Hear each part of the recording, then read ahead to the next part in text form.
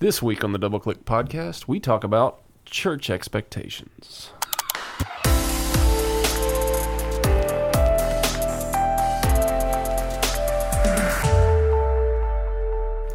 Well, hey, Justin, how are you? I'm good. How are you? Good. So today, this actually stems from a little bit of a conversation we had in men's group last night. Okay. Because we started talking about discipleship within the church, and really started kind of breaking down this aspect of why is there. It was a Matt Chandler quote we came from, which, hey, I have that quote. I can read it. Look, it says, "The danger I've seen spending my life in the church is we have partitioned or compartmentalized discipleship to occur on Sunday morning or in a group meeting one day a week. But this runs contrary to the early church and the life of Jesus." And so it's the concept that we only dive in or attempt to dive in, or in a lot of cases falsely dive in, by sitting in a class or a small group for an hour and a half each week. That in a lot of ways is our diving in, just being present in a Sunday school class or in a small group. Yes. And I'm connected. Yep. And I think as we kind of address this, I think part of it is the realization of, in a corporate context, and let me say that means where there's more than one believer in the room. Okay. And don't hear me say that as just like the church as the church building aspect, like the place you go to. Like this is a dynamic. When we say corporate, we mean any aspect where people are identifying themselves as a body of believers, whether they meet in a house, whether they're meeting in a shopping center front, like a church plant style thing, or if it's a small group, a Sunday school class, or A congregation. Yeah. And so any of these, I think here's what happens. I think as believers, we get into this mindset that, I need to be involved in church. So you go with the basic, which is corporate worship, which is the major pillar of the church, is that we're coming together beside other believers to worship God. Yep. And normally that happens in the way that we do it most of the time is with music and then through the preaching of His Word, which is very, very scriptural. Yep. Like that's straight from Acts. Major element. Like I'm going to say, if you're a believer, that is something your heart longs for and you'd never want to miss. On the believer side. Now, obviously, there's a sinful nature that says, I stayed up too late last night. I don't want to get out of bed this morning. Right? We all wrestle with that. But I think really what we're focusing on is the discipleship element. And that looks a lot of different ways. It can be a Sunday school class. It can be a small group. It can be one-on-one. But I think when we put it in the context of the church, we got into a discussion last night in our men's group, and the question started to rise is, why aren't we real in those situations? Yeah. Like why do we, in most cases, because one of the questions that we had that was really abrasive is like, are you somebody that just gives safe answers in those contexts? Which was funny because we're asking that question in a context that it applies to. Yeah, and everybody gives a safe answer. Everybody gives a safe answer. And everybody's like, yeah, I probably give the safe answer. And the one we joked about was like, somebody in your Sunday school class or small group asks you, or discipleship environment says, what are you struggling with? And we're always like, anger and frustration. Yeah, I've been frustrated. Been frustrated a lot lately. And it feels like you're confessing something, but you're. And again, not that we're not downplaying that in any regard, but we're saying that is we all deal with that, and that is usually the answer, right? Like everybody's comfortable with you confessing your anger, and that's probably like a men's group answer too, like especially in a men's group, like everybody at the table is going to say we struggle with frustration and anger, whatever, and that can be a real thing that we all struggle with on a big level. Like it can be a real struggle. We're not trying to mock that, but I think a lot of times that's one of those answers we use. Because everybody else around that table. Yeah. Or it's like just exhaustion and rest. Yeah. The overworked dad syndrome. But as we got deeper into the conversation and we started thinking through, like, my brain went to a different place because it went to all of a sudden, well, what are we expecting when we walk into this? Like, what do we want from it when we walk into what the church normally tells you? Like, it's a Sunday morning and the pastor's getting up there and it's the end of the sermon and the Holy Spirit's kind of ticked a box with you and you're realizing something that you need to act on and deal with. And then the pastor gets to the punchline and he goes, so right now, head out there and go find a Sunday school class or a small group. Yeah. And you literally can watch everybody's eyes in the moment just like shut down. Like, that's not the answer. Right? Yeah. And I think the deal is like our understanding and our expectation wrecks us right from the beginning. So even when we take that step and we step into the small group, we meet one-on-one with somebody in discipleship, we walk into a Sunday school class, I think our expectation wrecks us from the beginning. Okay. And here's what I mean. I think when we walk into the doors of the church and we go into the worship setting, we kind of know how to do that. Like if I'm going to give us a strength element, I think we are much better at we want to serve, like help people. I'm not going to say the evangelistic side of that, which we could get, that'd be another podcast, like serving without actually telling people about Jesus and that problem and all that stuff. Okay. Anyway, sorry. Too heavy, too quick. I think worship, we kind of know how to do that. But I think when it comes to us walking through life together, it doesn't matter what your setting is. There's a process to that, and we have a false expectation. And that's what makes us checkboxing. So, for example, you walk into a Sunday school room or a small group that's 8 to 10 people. Mm-hmm. You immediately look around the room. There is part of your brain that goes, oh, I've got to know each of these people deeply and intimately. Yeah. The reality is this. From a small group kind of environment, especially if it's a organized one, like if you at any point have somebody that says we're going to meet at this time, like take it out of the church context. You're going to meet in your garage at 8 a.m. on a Tuesday every week. Mm-hmm. You just became the organized church, right? Right. But you walk into that room and you immediately look around the room and there's this false Christian expectation in your brain of, well, the right way to do this is for us all to sit down and the first night dive deeply into everything that we're doing. Yeah. And you know what? You know what my brain does when I do that? Well, that's not happening. Yeah. Yeah.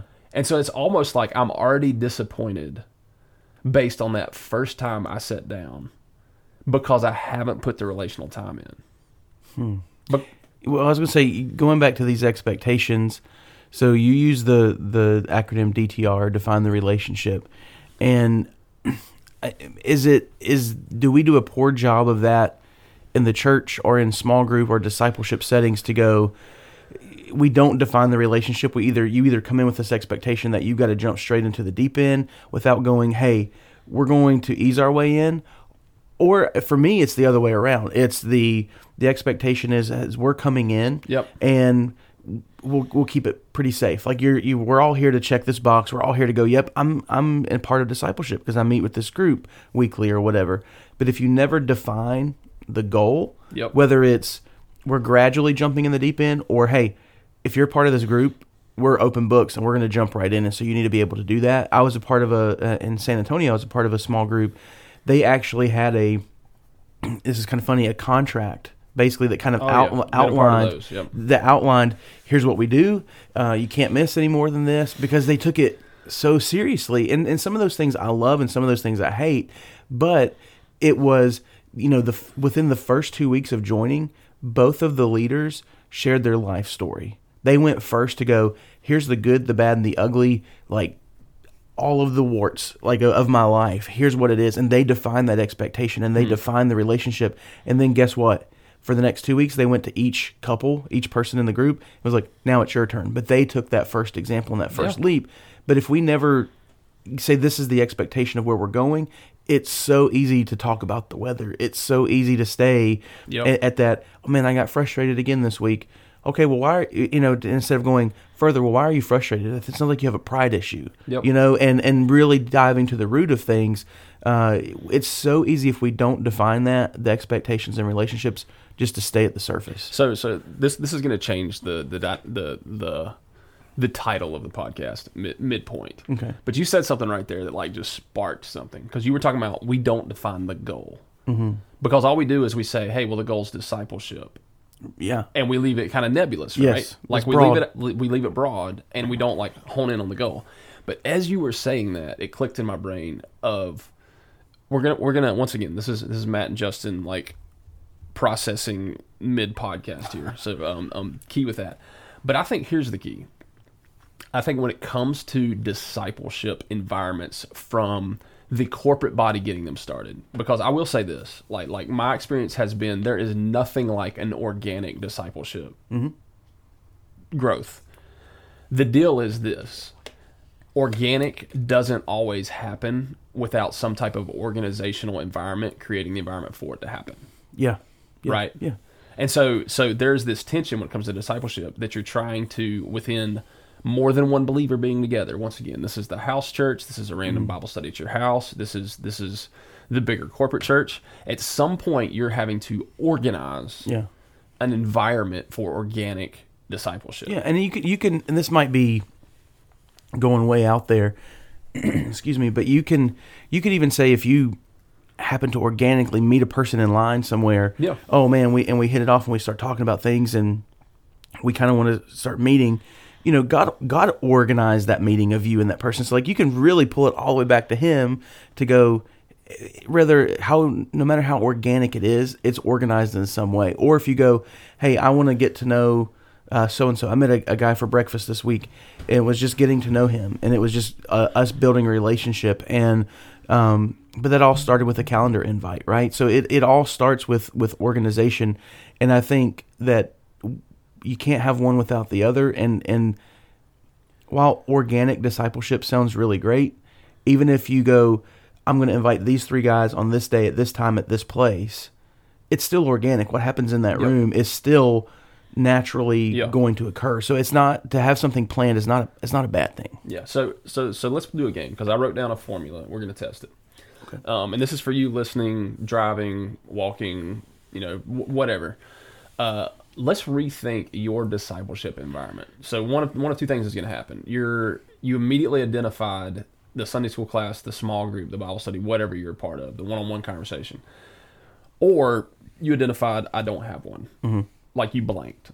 And so if you have that environment in your head, like immediately, like let's rethink this, and you're going to use this kind of formula we're getting ready to go through as, let me reassess my understanding and expectations.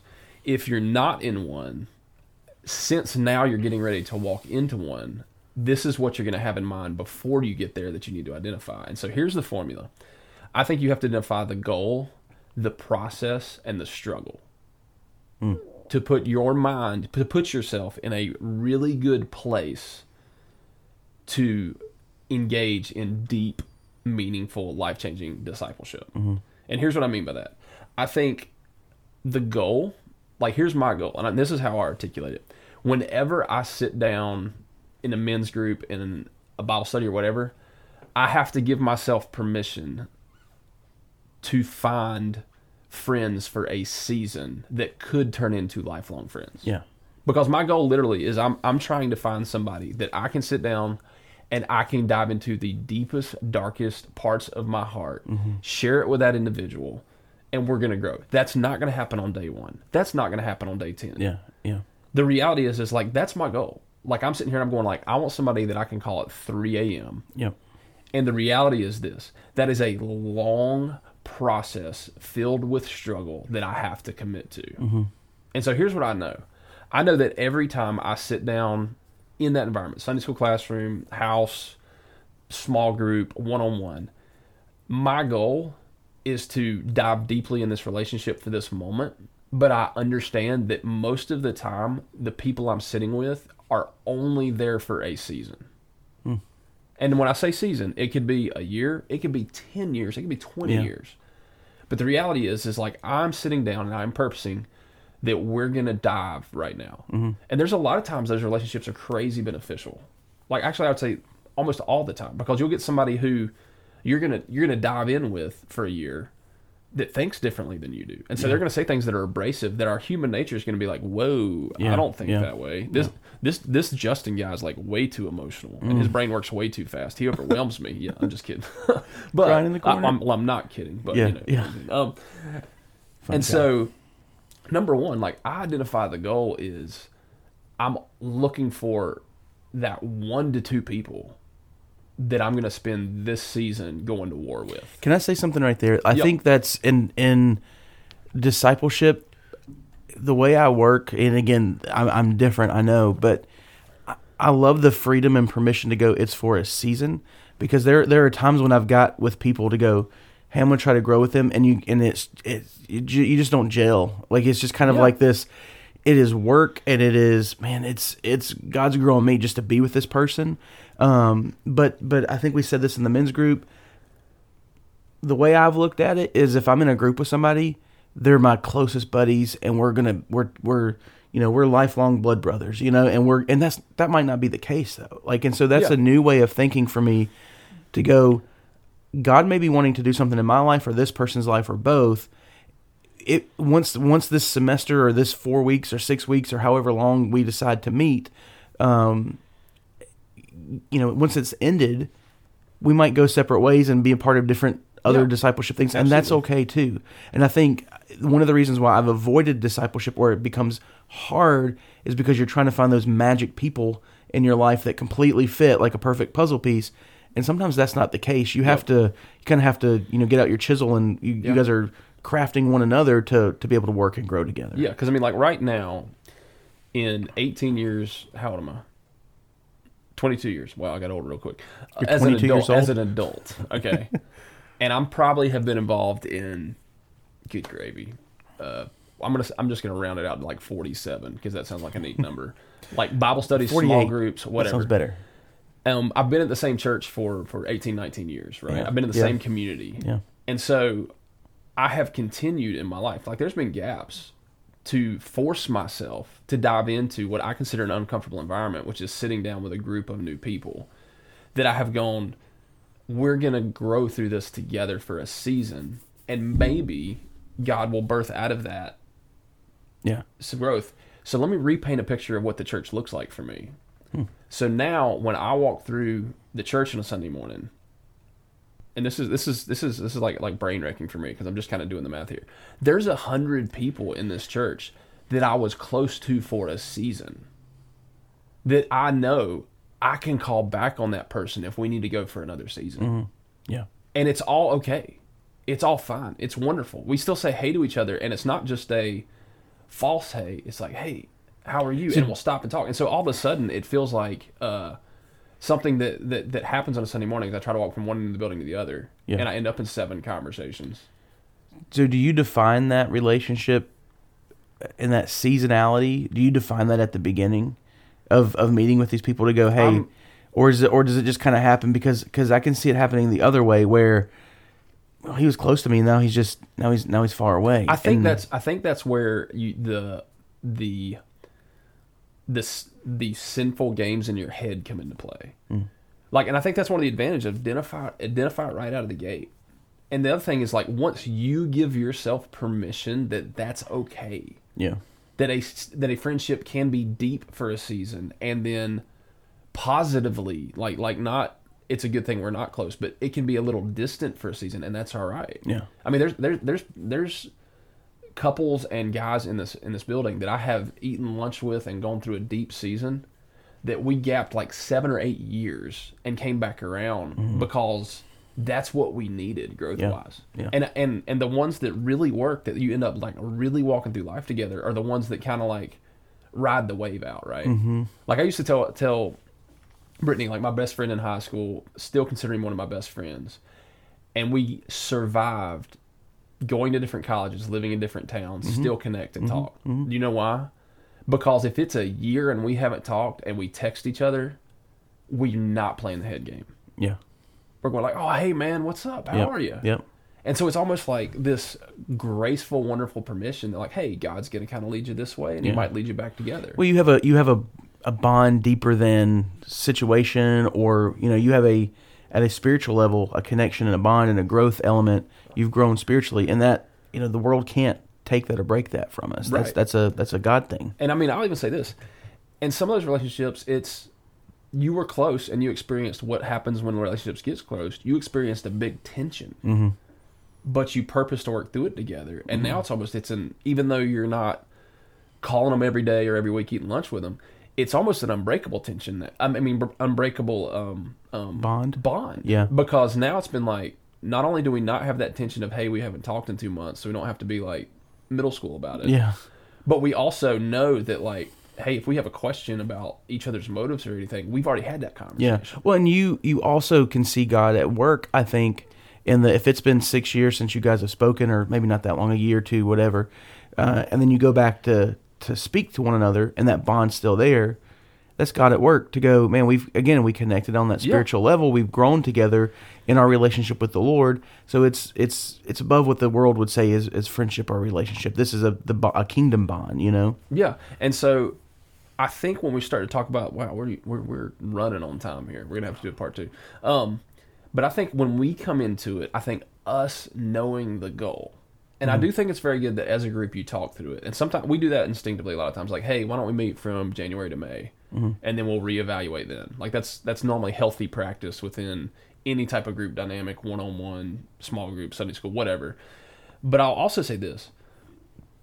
No, I'm not going to say that. We'll save it till next week. We're going to talk about the process next week. So here's the thing. Understand your discipleship environment. What is your goal walking in?